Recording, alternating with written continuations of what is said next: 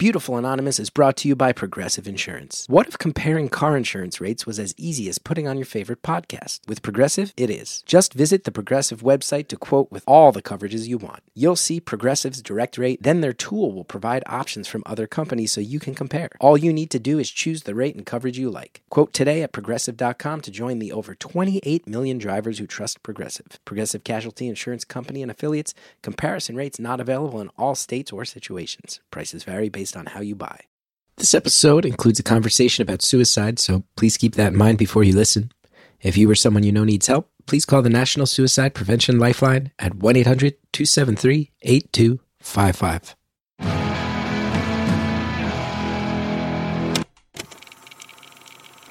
Hello, Denver, Colorado! It's Beautiful Anonymous. 1 hour, one phone call, no names, no holds barred.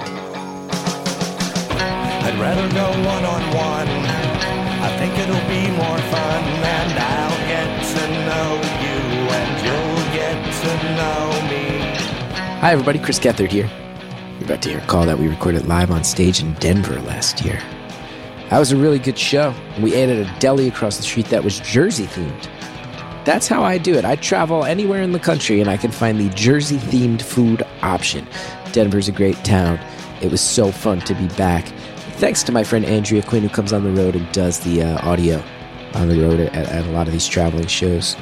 Very fun times. If you're saying to yourself, live show, laughs, that has a live energy. I'd like to go see a live show sometimes. Well, guess what? We got live shows coming up. I got stand-up happening May 4th, 5th, 6th, 7th. Most of those are in Florida. And then our first live tapings back May 13th in Durham, North Carolina, May 14th in Asheville, May 19th in Pittsburgh, May 20th in Ann Arbor, May 21st in Grand Rapids. Let's pack these shows out. ChrisGeth.com for tickets, everybody. Okay, enough plugs. This episode you're about to hear, this was a crazy one in general, really crazy one to do live. You know, the live shows, we find ways to make them entertaining. That live crowd gets on board, but everybody knows with Beautiful Anonymous, we never know which way these calls are going to go. Sometimes partway through, they turn on a dime and turn from one thing to another. This call has a lot of entertaining parts, but it also has some parts that are honestly shocking, pretty jaw-dropping. I mentioned, we put a trigger warning about suicide, and that's true, but there's also a lot of stuff about certain types of relationships and sexual liaisons that might mess with people's heads too. But what I do know is that this caller has figured out a lot through life due to situations where people who were supposed to protect her put her in bad situations. And because of that, decided to just take some chances and some big swings and has gone all over the world and has become who she is and landed where she's landed and is living the life she's lived because of all these things. It's a really hard call to describe, as you can hear, and it's one that I think back on, I go, wow, right? Sometimes it's easy. Last week it was just, hey, identical twins. They were funny, charming, energetic, identical twins. And this week I go, I don't even know how to tell you what this one is. But I really think a lot of people might get something out of it. And the caller was really brave and bold in sharing this all with us. Enjoy it. Thank you for calling Beautiful Anonymous. A beeping noise will indicate when you are on the show with the host. Hello? Hey, what's up? How's it going? Oh my gosh, is this Chris? Yeah, it's Chris. How are you? Oh my gosh, I got through. This is crazy. It's Chris, and I'm great. it's the Oriental Theater in Denver, Colorado as well. I know. I love Colorado. It's my favorite. So awesome. Hello, everybody. I will tell you, third time's the charm. This is my third time for your live shows to get through, and now I'm through. This is crazy. Nice. Well, I'm psyched you got through. How are you? I'm good. It's Friday. I have a 4-year-old and a 2-year-old who are watching a movie right now. I'm like, I might have a very important call. You need to stay out there and give me some space. So we'll see if they follow through with that. So they got extra screen time tonight because of the show. That's cool. Well, Fridays are our movie nights, so it's kind of like our tradition. But I think they should be good, hopefully. What kind of movies do your kids like? Because my kid thinks movies is just Pixar's Cars. It's really adorable. We will say in front of him, like, hey, maybe we should have a movie tonight, like movie night tonight. And he will literally look at us and go, I'll watch Cars. So that was my daughter with Lilo and Stitch for about 6 months. And now she's not a princess person. She likes Lilo and Stitch. She likes Moana. And then just like random Netflix series of TV shows. It's never very exciting. It's like, let's watch something new. And you just don't get that with kids. We tried Lilo and Stitch and it went over Cal's head. He's a little too young. We tried Moana and he got scared because I think in the early scenes, there's maybe a near drowning. Okay. So he's scared of water. Does he like bath time? Surprise, surprise. My son is a sensitive boy, it turns out. Big shocker. Yeah. Well, I hope that they're good. I hope they're good and that this call, we get to really hash it out. Because I know as a parent how valuable time is. So I appreciate it. Yes. And I feel like I've been trying to get in since 2014, 2015. I have a lot to talk about. Before the show even existed, you've been trying to call. Sorry, I had to. 2016. Chris. 2016. Okay. So I was like one of the first listeners. And I have tried to get on. So I'm very excited to be here tonight. Nice. Well, what do you want to talk about? So I just want to kind of give you a recap of just a whole array. I swear I have such a crazy life. And then really whatever you want to focus in on. So to start, I grew up in the South, Texas. Texas is huge, so you can never really guess where I'm from. But raised in a small town, had a great childhood. Until my teenage years, my mom still started drinking a lot. She started sleeping with my friends, with people I was really close to, and went to college. Everything kind of settled down, and she ended up killing herself. Oh, no. So that happened. A year later, my Mimi died, who was her mom. And that same day, I found out my dad who raised me wasn't my biological father. So shit hit the fan. Sorry, Sally. And I myself was really struggling. So I had some friends who were living in Spain, teaching English abroad. I went to visit them. And then about 6 months later, I packed up my life, sold everything I had, and moved to Thailand.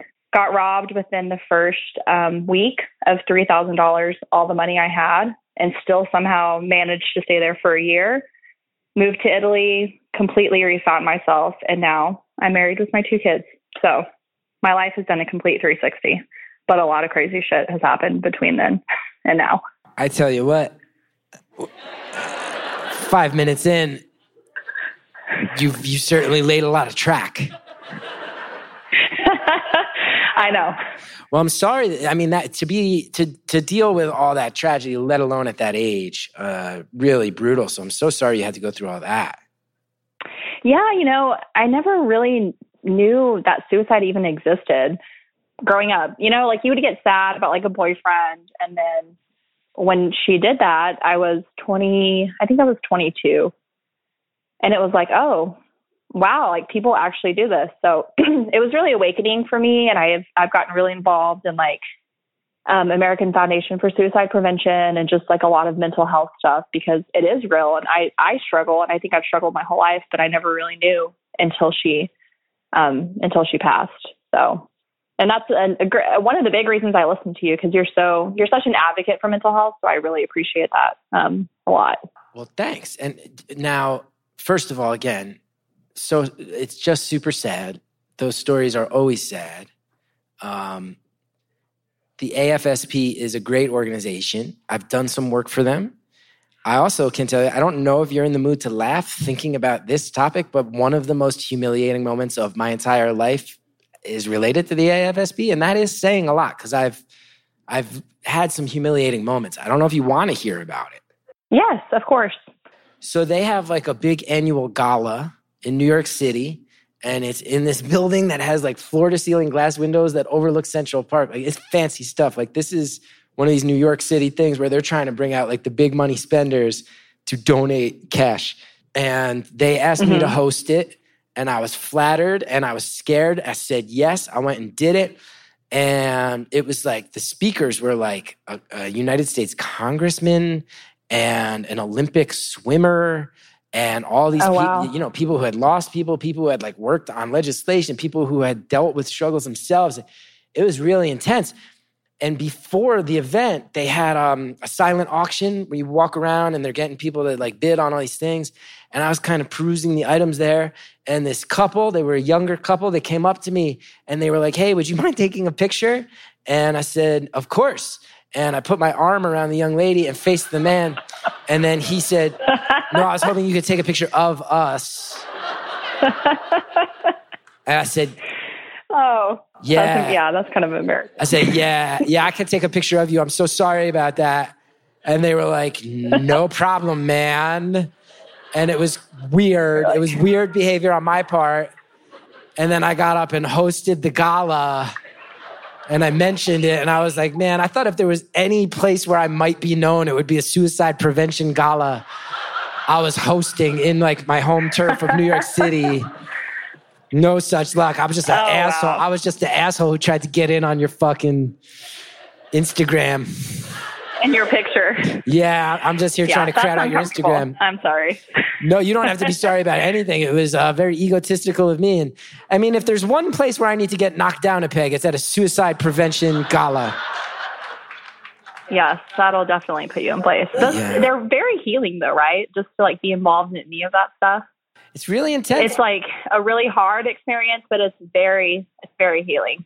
Very meaningful. And to be in a room of other people who are all connected to it in some way makes you realize, I think everything that relates to suicide is like infested with loneliness. If you're a person who struggles with those feelings, it's very lonely. If you lose someone to it, it's very, very lonely. I think a lot of the activists who work in that world find it to be a very lonely and daunting thing. It's such an uphill climb. So to get everybody in a room together and realize like, oh, this isn't a solitary pursuit is actually, like you said, very healing, very much so. Yeah, and it's a real thing. And I mean, just for everybody who's there, it's not worth it. I promise. The people left behind, even if you feel like they hate you, they don't. So, I mean, my mom slept with my boyfriend growing up. I didn't hate her. She did some terrible things, and, I miss her to this day. She was just struggling, Everybody has their own personal battles that they deal with. Yeah, absolutely. Absolutely. So let me ask you, how'd you land on Thailand? You said you had some friends teaching English there? So I had friends that were in Spain, and I fell in love with Spain. I loved Europe. But I talked to advisors because I ended up getting like my certification to teach English abroad. And they said, well, Asia's the best route to go for your first time. And I researched Thailand. It was known as the land of smiles. And honestly, I just said, okay, let's go there. So I flew in and there by myself, and it was crazy. Such a culture shock. So wait, you went because of what was clearly like a tourist board generated catchphrase? Yes. Let's pause right there. It's time for some ads. And kudos to that tourist board. They generated a catchphrase, and it actually worked. That must be nice for somebody out there to hear that their hard work actually paid off. Hey, we'll be right back.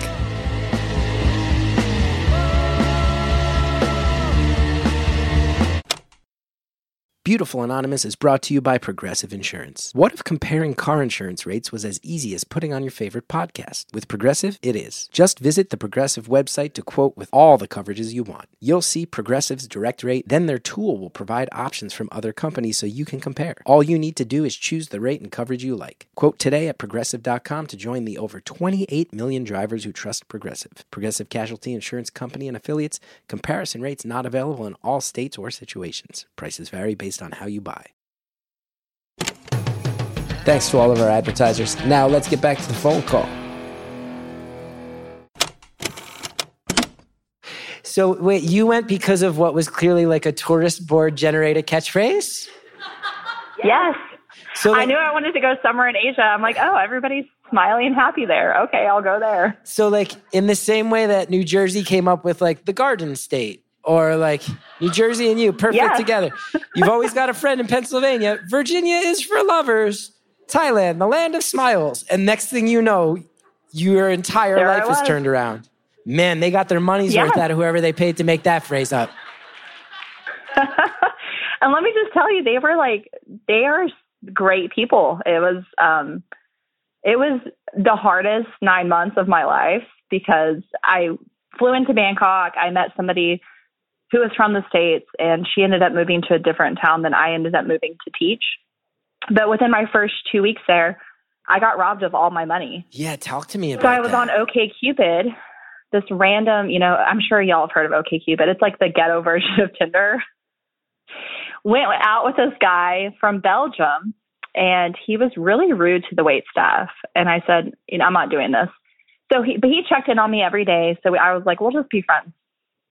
And I got robbed when I was out on this party road, drunk. Somebody slashed my purse and took everything that I had, my phone, all of my money. And my family at the time wasn't talking to me because of the whole dad situation.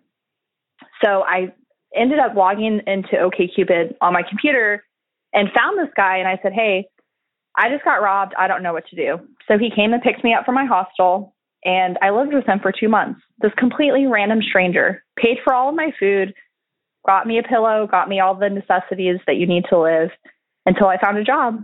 And then I moved to a random village and was probably one of the only Americans or white people that spoke English there. So I was forced to kind of face my demons head on. So the Belgian guy you went on a date with, was a dickhead to the waitstaff and you were like, I'm not feeling it. And then he bought you a pillow and you lived in his house. Yes. Exactly what happened. I mean, he was rude to the waitstaff, but then he just kind of took care of me. And we always joked like, okay, if we're not married by 30, we're going to marry each other just for citizenship. Because he wanted to come here and I wanted to go to Europe. I have to ask. But now I'm married, so. Oh, you are? He's not the father of your children then? He is not the father of my children. Okay. Are you still in touch? No, he's, no. He's kind of, I feel like he did some shady things to get money. He was a Muay Thai fighter. And then when I moved back to the U.S., he was kind of trying to be more than friends, and I wasn't about it. I want you to know that we are in Denver tonight, and you are now at a tipping point where every time you list a new specific about your life, the crowd starts giggling because it's just so much. I also think a lot of them maybe ain't edibles, but... It's a lot. I mean, I went to counseling after my mom passed, and she was like, I mean, this is a lot. And this was before everything with Thailand and everything else happened. So, I mean, every day it's just kind of a new adventure for me. It's never a dull moment. The Muay Thai fighter rescues you. Have you ever tracked down what was going on with your dad? Yeah. So I recently actually just had this conversation with my dad who raised me, who will always be my dad.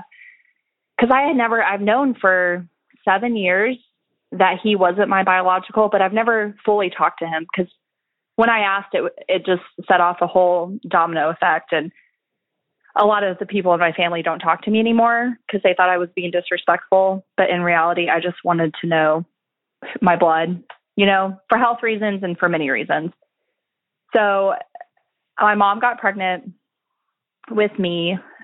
She was staying with her aunt and uncle because I think it was, back in the 80s, if anybody drank too much, you're off in rehab. And my mom was raised in a Baptist home, so she clearly had issues in their mind. So she got pregnant, moved back to Kansas, met my dad when she was 4 months pregnant, who raised me. And he just went for it.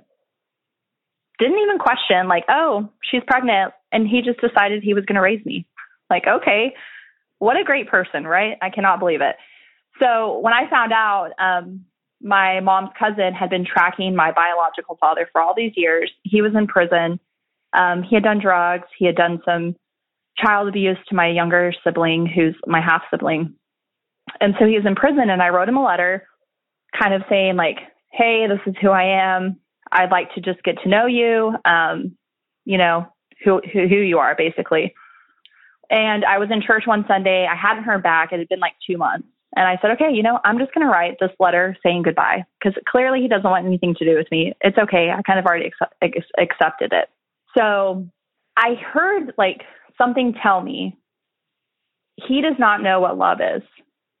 And I'm a firm believer in God. And I feel like it was God telling me he does not know what love is.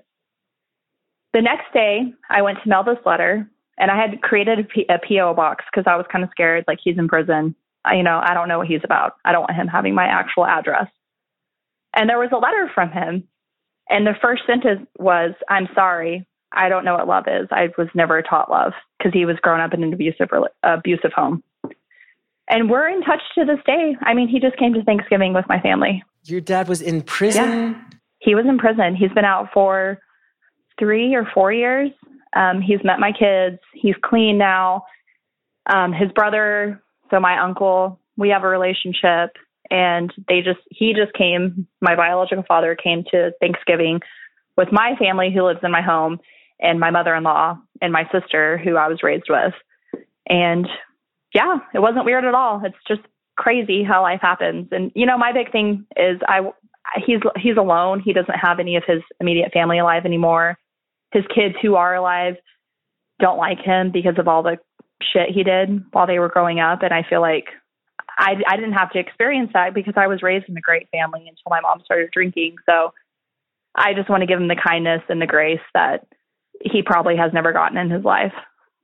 Damn. That's a real level of forgiveness right there. And understanding and compassion. That's that's how we're supposed to be, I think. I live by, I'm not the one to judge. So I think it's easier because I didn't have to grow up with him. I think if I had grown up with him, it would have been a lot harder, but my kids love him.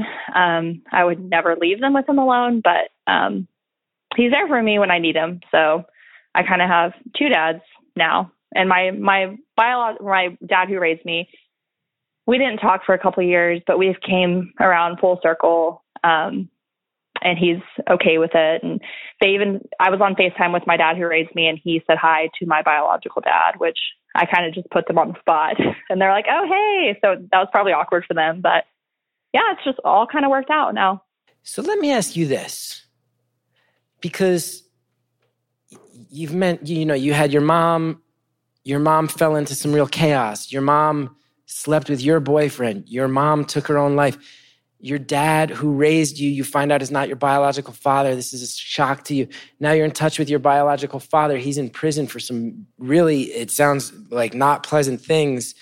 I gotta ask, I say this with genuine curiosity and no judgment at all, because I'm somebody who my mom and dad are still married, and I'm very, very lucky, but pretty simple as far as the nuclear family goes.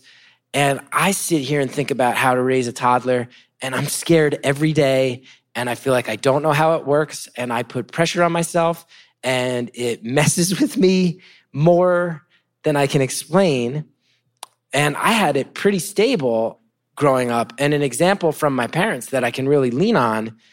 You're a parent now, 2 young ones. You've had a pretty tumultuous path to get there. It makes me wonder, thinking about your past, how you view parenting. My feeling is maybe you're like me, where all that anxiety is there, or maybe you've seen and done so much stuff that you're just 10 times more at ease parenting than I am. But I really wonder how you feel about that side of things. So I think that kind of our generation as a whole, we're more aware, because I've had conversations with my dad, were you worried about this? Were you worried about that? And he's like, no. I'm like, okay, well, I'm worried about everything. My parents didn't start fighting in front of me until I was 15 or 16. So I have 2 younger siblings. They have a lot more issues than me because they were so much younger when everything started to happen. But growing up, my mom was the best mom ever. Everything was a big deal. Birthdays, Christmas, she always made you feel so special. So I really just kind of hone into the positives of her. My marriage isn't perfect. We're constantly struggling. My husband has his own mental health issues, severe OCD, which is a whole nother battle in its own. but my husband has OCD, like severe OCD. So it's a constant battle. And it's like when you have two kids and then I essentially feel like I'm taking care of him all the time. It's hard, but I think all parents always are worrying if they're good enough. But when you hear your kids say that they love you, or my daughter draws pictures of me and her at school, and you know you're doing right. I'm far from perfect, but I think my mom, all the bad aside, she really taught me how to be a great parent. My dad worked a lot, so he wasn't really around much. So all my credit goes to my mom, even though she did some really messed up stuff. When she passed, her and I were on really good terms. So thankfully, I don't have to live with any of that guilt or regret. I have to ask now, we have the live crowd, so people can send along comments and thoughts. And first of all, just so you know, a lot of people here in the crowd tonight wishing you the best, sending their condolences for a lot of the loss you've laid out. But Katie in the crowd said something that I'm in total agreement with. The fact that you've laid out that I'm not wrong in this, right? You said your mom slept with your boy, you said friends, and then you said your boyfriend? Yes. So it was a secret relationship because my mom did not want us to be together. And looking back, I see why she didn't want us to be together. So I think in the beginning, he was focused on me, and then my mom kind of started, anybody that I showed any interest in, she started to mess around with them. So she was arrested twice when I was in high school. The first time was on my birthday, and I didn't find out until, my birthday's in March, and then the second time was in May. I didn't find out until May the second time that she was arrested on my birthday. And again, it's a small town. My dad knows people.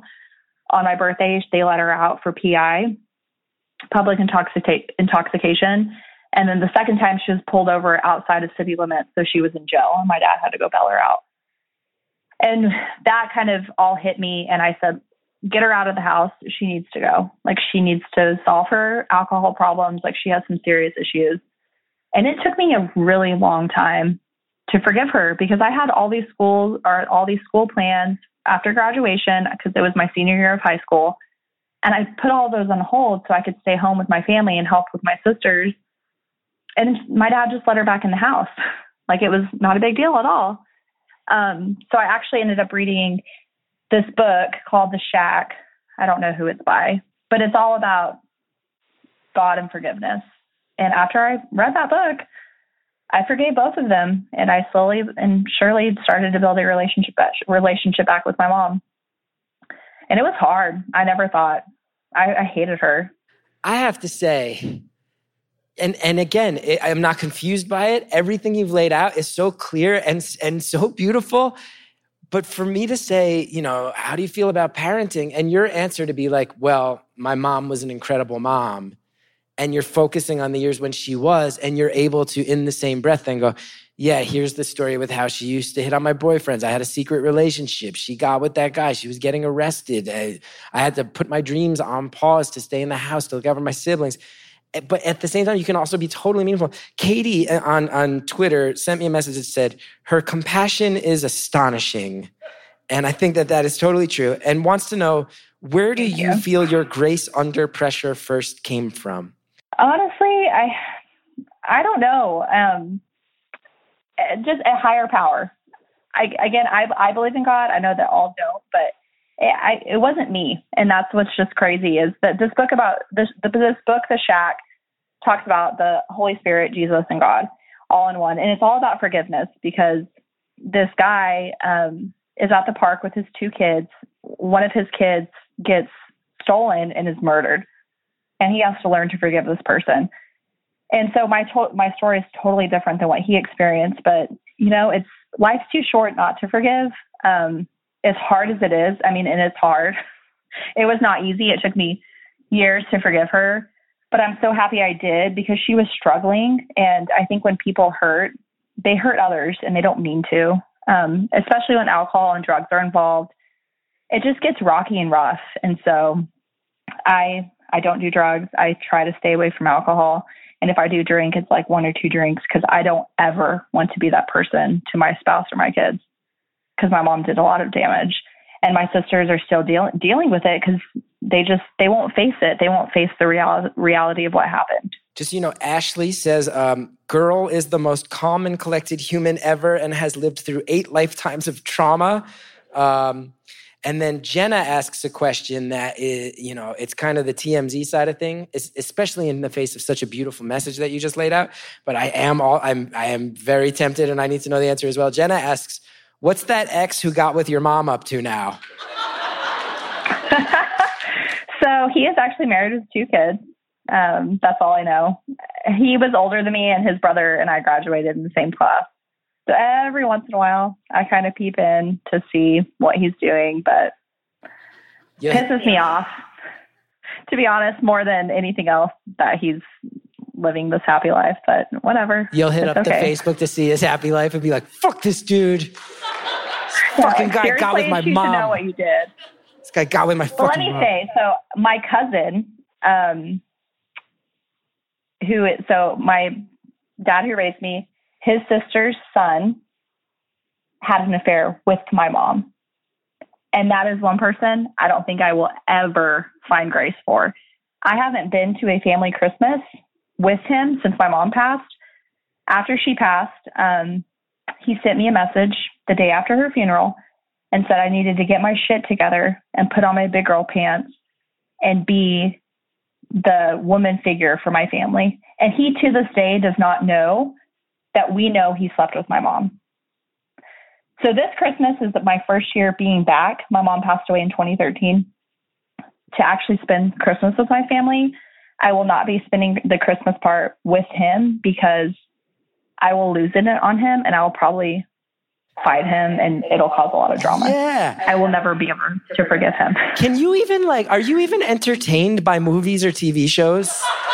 Is there any drama or action movie that you watch? Yes, I love drama shows. No way. I feel like you must watch all of them and be like, where is the conflict here? I don't get why these people aren't struggling through anything right now.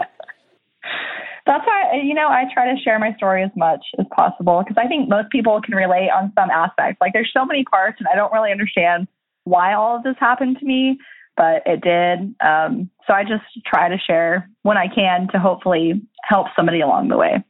I mean, I've never had a Belgian Muay Thai fighter buy me a pillow, Never had that happen. Yeah, Thailand was great, but let me just say Italy. So I was in Thailand for 9 months. I completely healed, moved to Italy, found this girl who went to the same college as me, the same time. We never knew each other. If I was lesbian, I would be married to her. She is my soulmate. I love her so much. And the 3 months of Italy, it was the best, most fun time of my entire life. I met 10 different girls from all over the country, and to this day, we stay in contact. And that's when I really just kind of became me again and knew what was important in life. And to this day, even when things are bad, like in marriage or at work, I always try to focus back in on that happy me I found in Italy. And that's what's important because life is too short to not focus on the happy parts. I have to learn a lot from you. I get stressed out by literally nothing. I sit here and build myself into full-blown panic attacks. And I don't throw that phrase around lightly. Sitting there going, what if I someday lose my health insurance? Because I have it right now. Meanwhile, you're like, no, just take off to Italy, meet a crew of 10 women who are your sisterhood, lean on them forever. And anytime you go to a dark place, remember who you were in those moments. Also, your dad's out of jail, so reconnect. Why not? It's not as easy as you just said it, though. There's still struggles. The goddamn bullet points are the most impressive thing I've ever heard. I know that this is a long tale and has had many ups and downs, but just the bullet points that you're laying out are like the most beautiful tale of resilience that I've ever heard in my life. Thank you, Chris. I appreciate it. Thank you. I've done nothing except sit on a stool and listen to this. Wow. Okay. Very important question that has come up in the crowd from Matthew. How did you meet your current partner? Because now, and listen, we're both parents of, you said a 4-year-old and a 2-year-old? A 4-year-old and a 1-year-old. I don't know why I said he was 2 because he just turned 1. I think I was just nervous. That's okay. How dare you? That's so fucked up. I'm going to hang up on you. You got your own child's age up by one. But it is, I will say, like, I used to be pretty cool, man. And like, this jacket is from when I was cool. And it does not fit my personality anymore. I'm wearing like a pink denim jacket on stage color because it makes me feel confident. But it's from like 5 or 6 years ago when I used to be cool and live a cool life. When you're the parent of a toddler, like, life is not exciting. I imagine for you, being in a settled life, there must be such joy in that. But I also have to wonder, how'd you meet a partner? How'd you settle down after this very, very tumultuous existence? That's a big question, right? At the end of the day, that's what this show is. We all are out here living this tumultuous existence. We got to figure out how to find our partners and our friends and our allies in the process. We'll find out how this caller did it when we return. Beautiful Anonymous is brought to you by Progressive Insurance. What if comparing car insurance rates was as easy as putting on your favorite podcast? With Progressive, it is. Just visit the Progressive website to quote with all the coverages you want. You'll see Progressive's direct rate, then their tool will provide options from other companies so you can compare. All you need to do is choose the rate and coverage you like. Quote today at Progressive.com to join the over 28 million drivers who trust Progressive. Progressive Casualty Insurance Company and Affiliates. Comparison rates not available in all states or situations. Prices vary based on how you buy. Okay, everybody, we are back, and I wanted to give you a heads up. Had a few technical issues out there on the road. Very unpredictable when you're out there on the road. So guess what? I sound a little weird for the last few minutes of the call. Okay, excuse the sound issues. Let's finish up the phone call. When you're the parent of a toddler, like, life is not exciting. I imagine for you, being in a settled life, there must be such joy in that. But I also have to wonder, how'd you meet a partner? How'd you settle down after this very, very tumultuous existence? So I moved back to the States, and my plan was I was never, ever going to live here long-term again. So I moved back in with my dad, started waitressing, and then I found this job. It stated it was in Texas. It was for roof sales, you know, like the jobs you see on Indeed, like make $300,000 in your first year. And I knew that wasn't true, but I was like, what do I have to lose? Nothing. So they flew me to Minnesota. I was in training with 4 or 5 guys. The trainer guy, the owner of the roof sales company, wouldn't even make eye contact with me. It was really frustrating because I'm a people person. So I can sell things, you know, like I can connect with people. I'm great at this. And he like had no faith in me. So we did this training. They ended up pairing us, some people off to different areas of wherever the storms were. And the first day there, I needed a ride because everyone else was from Minnesota and I wasn't. So I had flown in and this guy said, oh, I'll give you a ride. And so the next couple of days, he gives me rides. He gives me a ride to the airport. And I was like, oh, you know, this guy's cool. I'm not looking for anything. I'm trying to move back overseas, but he's nice. They ended up pairing us to go to North Dakota together. So within the first week or two, I was like, I really like him. I don't really like people very often, especially after everything I've gone through. I don't have time for that. I don't have time for drama. And I told him because he was about to leave to go back. I just need to agree and say, you do not have time for drama. Like the drama clock ran out for you very early in your life. Yes, true. Yeah, no. True. So Agreed. he's like, I'm going to go back to Minnesota. I'm not doing this. And so I was like, well, I think I like you. And he said, oh, as a friend? I said, no, not as a friend, as more than a friend. And he said, okay, well, you know, I think I like you too. And then we hugged and he got in his car and left. And so about an hour later, he called me and said, I can't leave. I'm turning around. And we've been together ever since. The first year or two was great. Again, he has mental illness. It's really hard to cope with somebody who has it. So I'm still fighting. I'm still trying to hope that he finds his way. And I think he will. It's just he needs a lot of push, and he's been through a lot of traumas as well. So we got married shortly, maybe a year later, and then we had our daughter. And I told him, I hate Minnesota. I'm sorry if any of y'all are from Minnesota, but it sucks. It's terrible. It's not the South, and I'm not a fan. Nobody would be friends with me, and I have made friends all over the world. Wow. It just really hurt my feelings. So we came back to Texas. A stunning condemnation of Minnesota. You just expressed more anger at Minnesota than the boyfriend who slept with your mom. You've forgiven him more than the state of Minnesota. Yes, because let me just say my in-laws are the best people ever. I love them. And if anything ever happened with me and my husband, they would be my lives forever because they're amazing. But I could not make friends with anybody. The only two friends, we lived there for 2 years. Only two friends I made were from California and Wisconsin. No Minnesotans wanted to be friends with me. I think I speak for this crowd when I say there is an unresolved anger here that is shocking considering the amount of resolution you have bulldozed your way through in life. It's shocking. I mean, we are 36 minutes into one of the darkest stories I've heard in close to 300 episodes of doing this. You have expressed anger over nothing except the lack of friendliness in Minnesota, a place where I have been many times and found people to actually be overly friendly to a degree that makes me uncomfortable. Chris, it's called Minnesota nice. They don't want to be friends with you. They're just being nice to you because they have to, because they're so passive. And my husband hates Texas. He hates it. He's like, you guys are so blunt. I can't stand it. I'm like, that's what makes us great. Like, we're not fake. If we don't like you, you're going to know we don't like you. And he's like, no, I'm not about that. I hate it. So Minnesotans just want everybody to think they like them, and then they just kind of talk about you behind your back. I am not the only one. I am hearing the reactions of the crowd.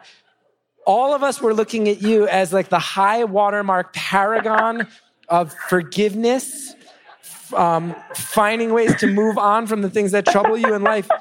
And yet the venomous slander of the land of 1,000 lakes is so real and so unresolved. And I just hope you can get over it someday. You got to read that book about the Holy Spirit again. Yeah, I don't know. I mean, just be nice to me. Be my friend. It's not that hard. I mean, after maternity leave, I'd go into Target, just trying to chat up the cashier because I'm alone and bored, and I have this 2-month-old baby, and I haven't been out of the house because it's the dead of winter. And I would try to make small talk, and they would look at me like I was an idiot. Have you ever been to New Jersey or New York City? I have, and I don't know if I could do it, but I've lived in Thailand and Italy. I mean, come on. Those are crazy culture shocks. And I can make friends with them. If you need to live in a place where like people make friends with you and cashiers slow down to have talks, skip Jersey. Just skip Jersey. You would hate it so much. You would hate it so much. Yeah, I think I'm going to stay with the South. My friendly people down here who they meet you once and invite you over for dinner. What about other people who are like, stop chatting up? In Jersey, here's what would happen in Jersey. Everyone behind you would be like, stop talking to the cashier. We got shit to do and places to be. And it would just be a nightmare. It would be a nightmare. I would just walk away and feel really uncomfortable. It's fair. I confront people, but only when I'm really passionate about something. Like at work, when I don't agree with something, I'm very vocal, but I always try to be like respectful because I'm in HR. So, I mean, I'm vocal, but if it's something small, I'm not going to argue about it unless I'm really passionate. Caller, there's some really shocking stuff coming in on the hashtag right now. Christopher says, caller is totally right. Minnesota is just a humid, giant, mosquito-ridden hellhole. Yeah, thank you. Now, Erin brings something up. Erin Kate says, $10 says there's someone here tonight from Minnesota. Clap if you're from Minnesota. Oh, yeah, there's a few furious Minnesotans here tonight. Ma'am, you were just clapping. I said, how do you feel about this caller's shocking accusations? I heard one quiet boo from the back, and everyone else from Minnesota was too polite to get involved. Janae is coming to their defense. Janae is saying, the worst thing Minnesotans do is like chain restaurants. Give them a break. Mike says, wow, if this is true about Minnesota, all of Canada is the worst. One of my friends from Italy was from Canada, and she was great. Kelly agreeing with you. This Minnesota thing is exploding. Randy says the caller has finally found her boundary, and it is fucking Minnesota. Oh my God, so many Minnesota comments. Siani might be from Minnesota. Put in caps. Tejas ain't that nice either. Katie fairly asks me, Chris, why do you know every state slogan? Fair, touche. Point taken. And Ghoulie Spooklier says, I guess don't move to Colorado. We're nice to everyone. Caller, who knew that was going to be one of the most turbocharged parts? I'm really thrilled that you landed on your feet, and I'm really glad that those kids got a mom like you. I feel like you're going to make sure that there's a tight ship for them, and that they got a good, stable life. Yep, that's my goal, for sure. Oh, no, I'm about to get you really mad. Oh, no. Denver. Clap if you agree with me. If someone said to you based on accent, is the person we're talking to from Minnesota or Texas? If those were my options, the majority of us would guess that you're from Minnesota. You. Me? No. I think it's because I've lost my accent. So when I met my husband, he said, you sound like you're definitely from Texas.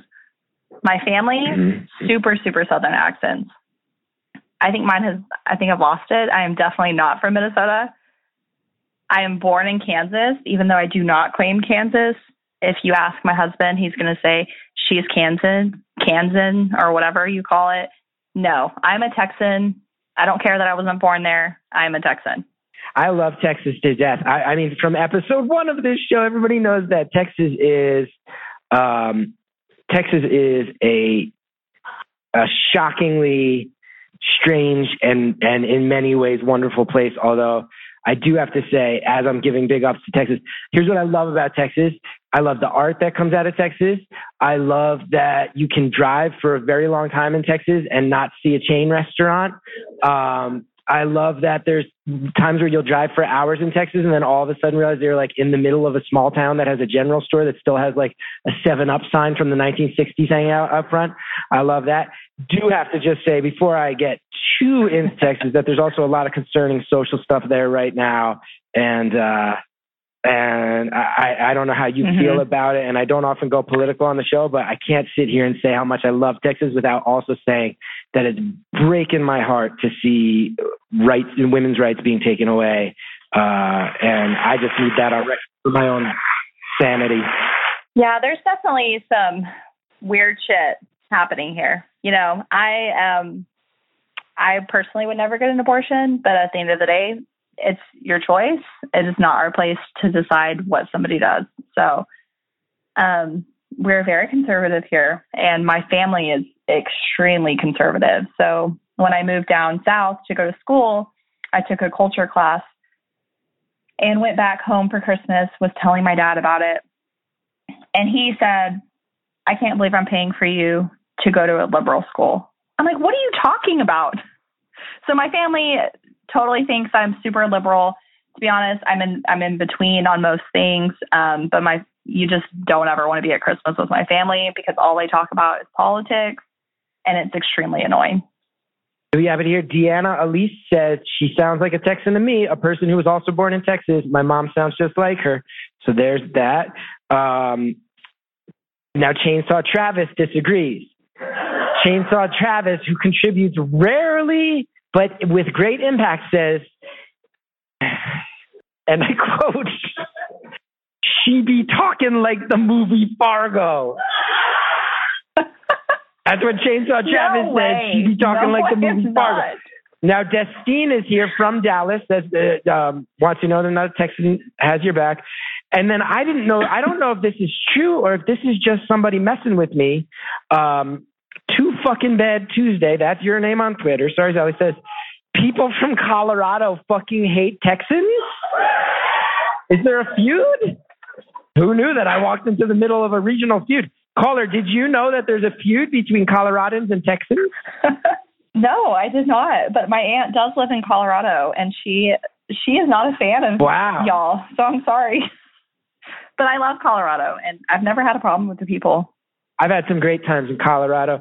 I remember one time being here and doing shows and having a whole day to kill and not knowing how to kill the day. And I'm someone who imbibes in substances once every 8 years. And edibles had just been legalized here. Cannabis had just been legalized. And I ate like a third of a pot cookie and watched a Star Wars movie in the theater many years ago. And what a fond memory that is. Thank you, Colorado. Thank you for that one. Okay, we've gotten way off track. So we went to see Bruno Mars in Colorado at Red Rock. This was probably 2 years before my mom passed. And right when weed got legalized there, me, my mom, and my dad, after my sisters, who were way younger, went to bed, got super stoned in my car, in my dad's car. And it was the funniest thing I've ever experienced because my dad is a psycho when he smokes. The whole time, sitting in the car, just because the car was on, we were listening to music. He was so scared that the police were coming to put us in jail and the girls were going to wake up without anybody in the hotel to take care of them. It was so crazy.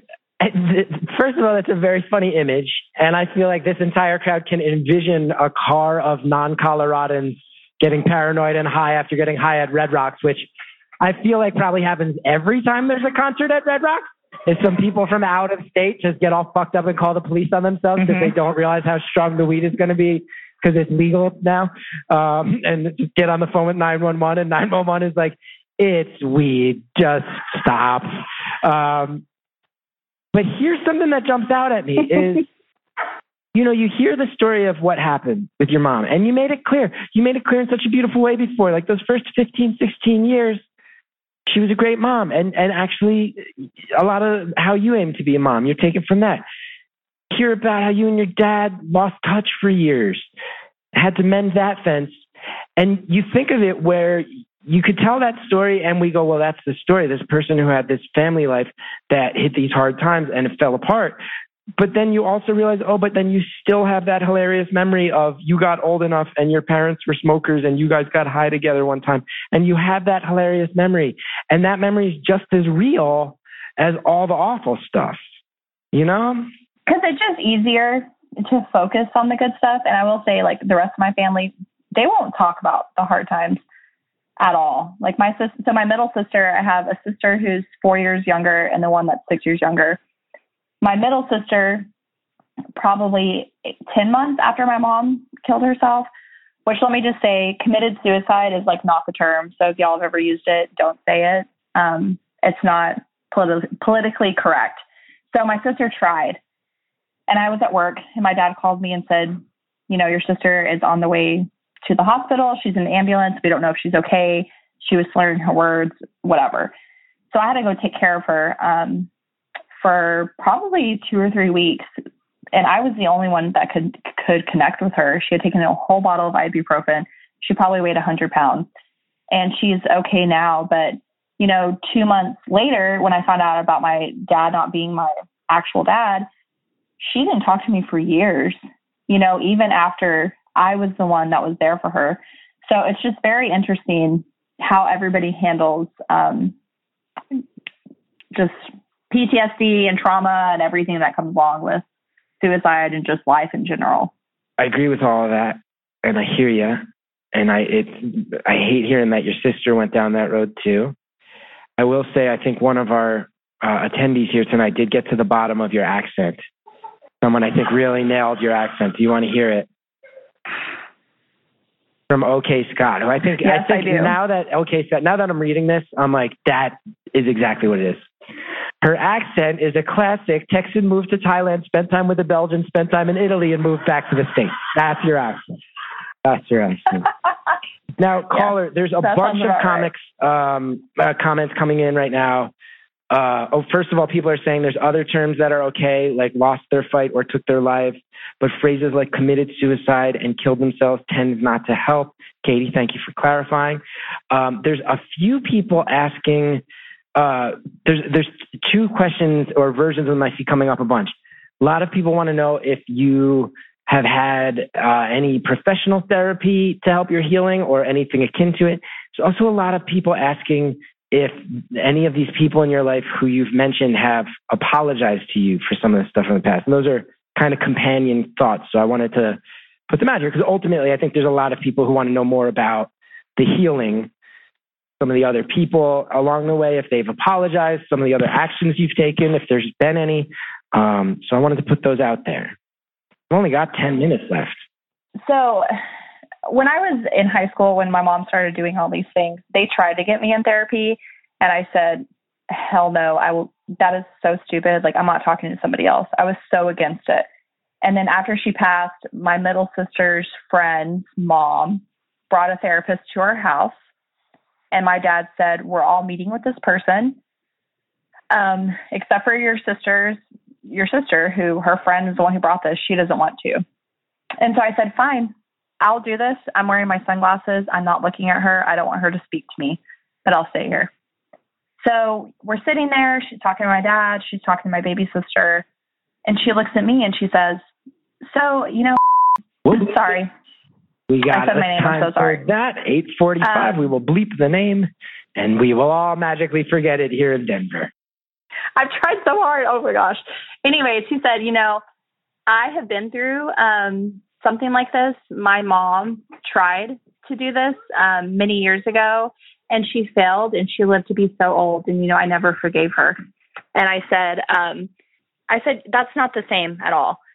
So for a long time, I was really, really against therapy.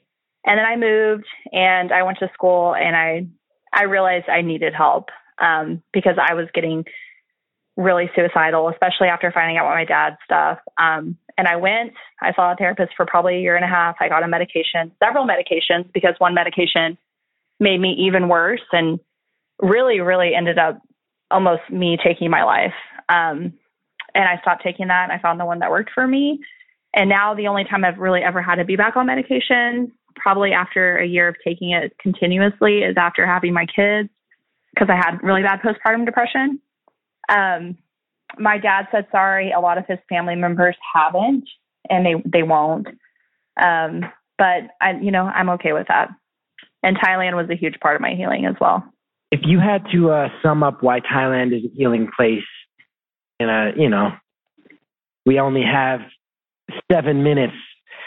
So I guess just in like a brief summation, why was Thailand? How did Thailand do the trick? Because I had to face it all head on. I mean, I had one really good friend there. Who was actually from Minnesota, and she lived 2 hours away from me. So we didn't get to see each other often. And I was in a very, very small village.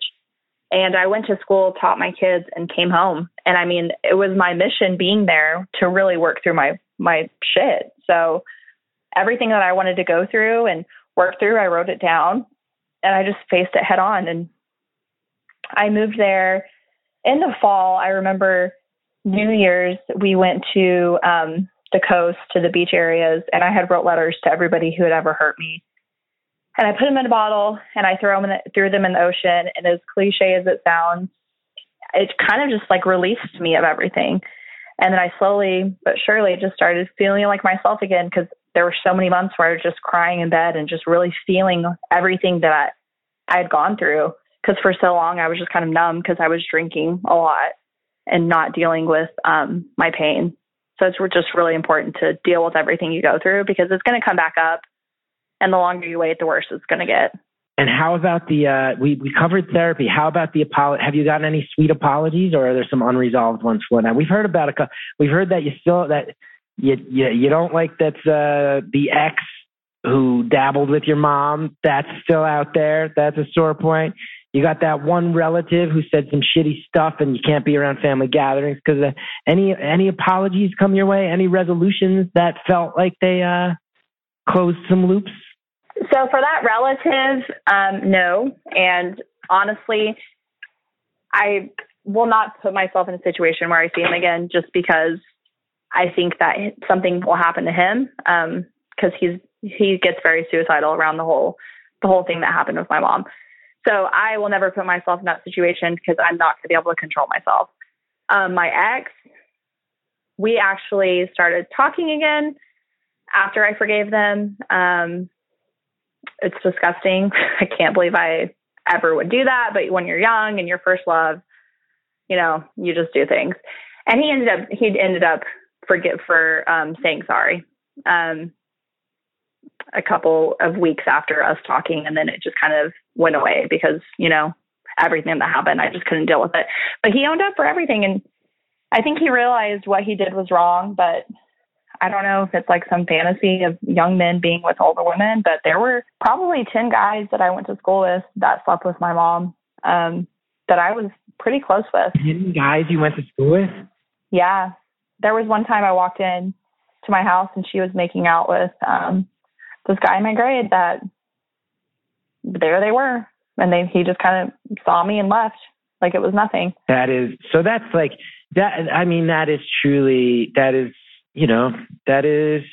really dark. It's fucked up. No, it's true. Sorry, and it's Sally. addictive and it's self-destructive and it's destructive for you.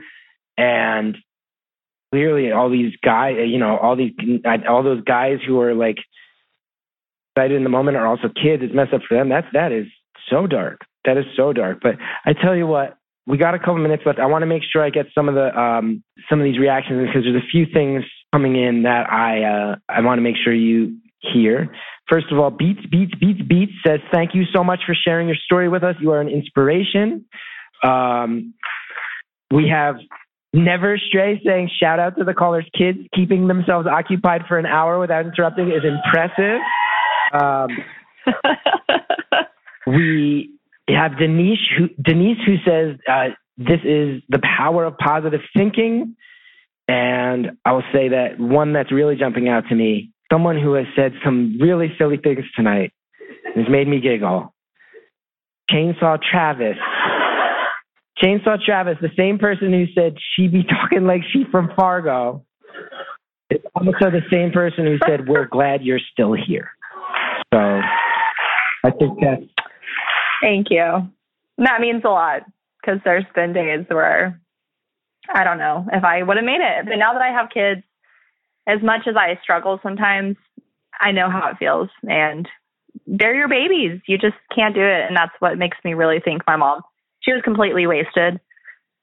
She was like 4 times over the legal limit when she did it. And there's no way she would have done it, I think, if she was sober. So, because how do you leave your kids behind? You know, Chris, you struggle. I mean, how could you ever leave your son behind? This little precious baby. Ooh, I mean, you couldn't. What a question to throw at the tail end, you know, but I tell you, I think about it all the time. Not to get too dark on a personal level, but it's like I've worked my whole life to chase certain thoughts away and to regulate certain thoughts, but they don't just turn off now that my son's here. That's not how life works. And actually, it would be incredibly unfair to him to pretend that that is how it works. But what does happen is it makes me want to work like 1,000 times harder to chase them away. Because anytime I have a thought like that, now I just go, oh man, there's so much cool shit I would miss. Mm-hmm. So it really is rooted in sickness and, like you said, a lack of sobriety and something being really irreparably damaged. And to hear you to be able to say that when you lived through it is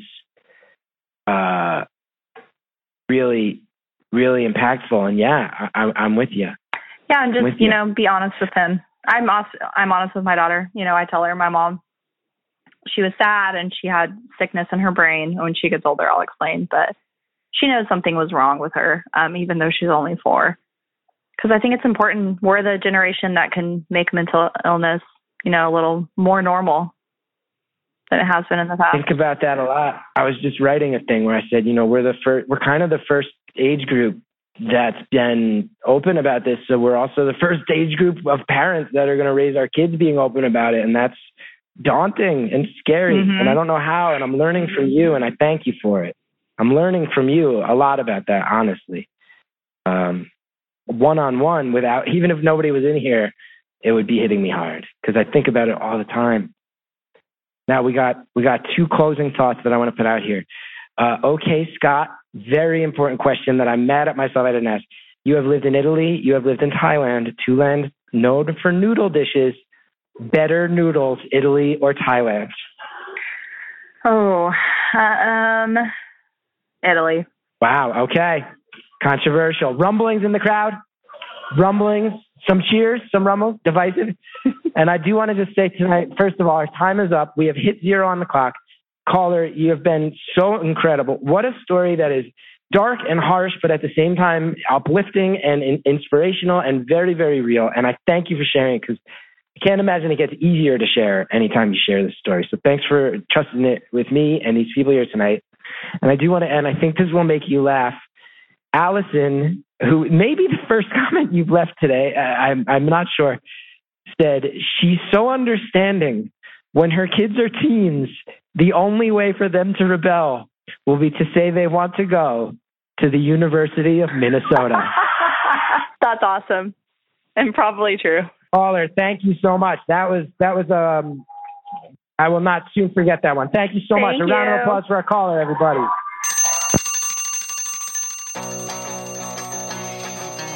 Caller, thanks again for being so open, being so honest, sharing so much. Very cool of you. Thank you to Andrea Quinn for taking the trip on the road with me. Thanks to Anita Flores for producing the show. Thanks to Marcus Hom for engineering the show. Thank you to the almighty Shell Shag for the theme music. If you want to know more about me, including live dates of when you can come see Beautiful Anonymous, go to chrisgeth.com. There's tickets on sale right now for lots of shows. Might be coming to your town. Go check. If you want our swag, go to podswag.com. We got shirts and mugs and all that stuff. Check out Stitcher Premium if you want ad-free episodes of the show. Thanks for listening, everybody.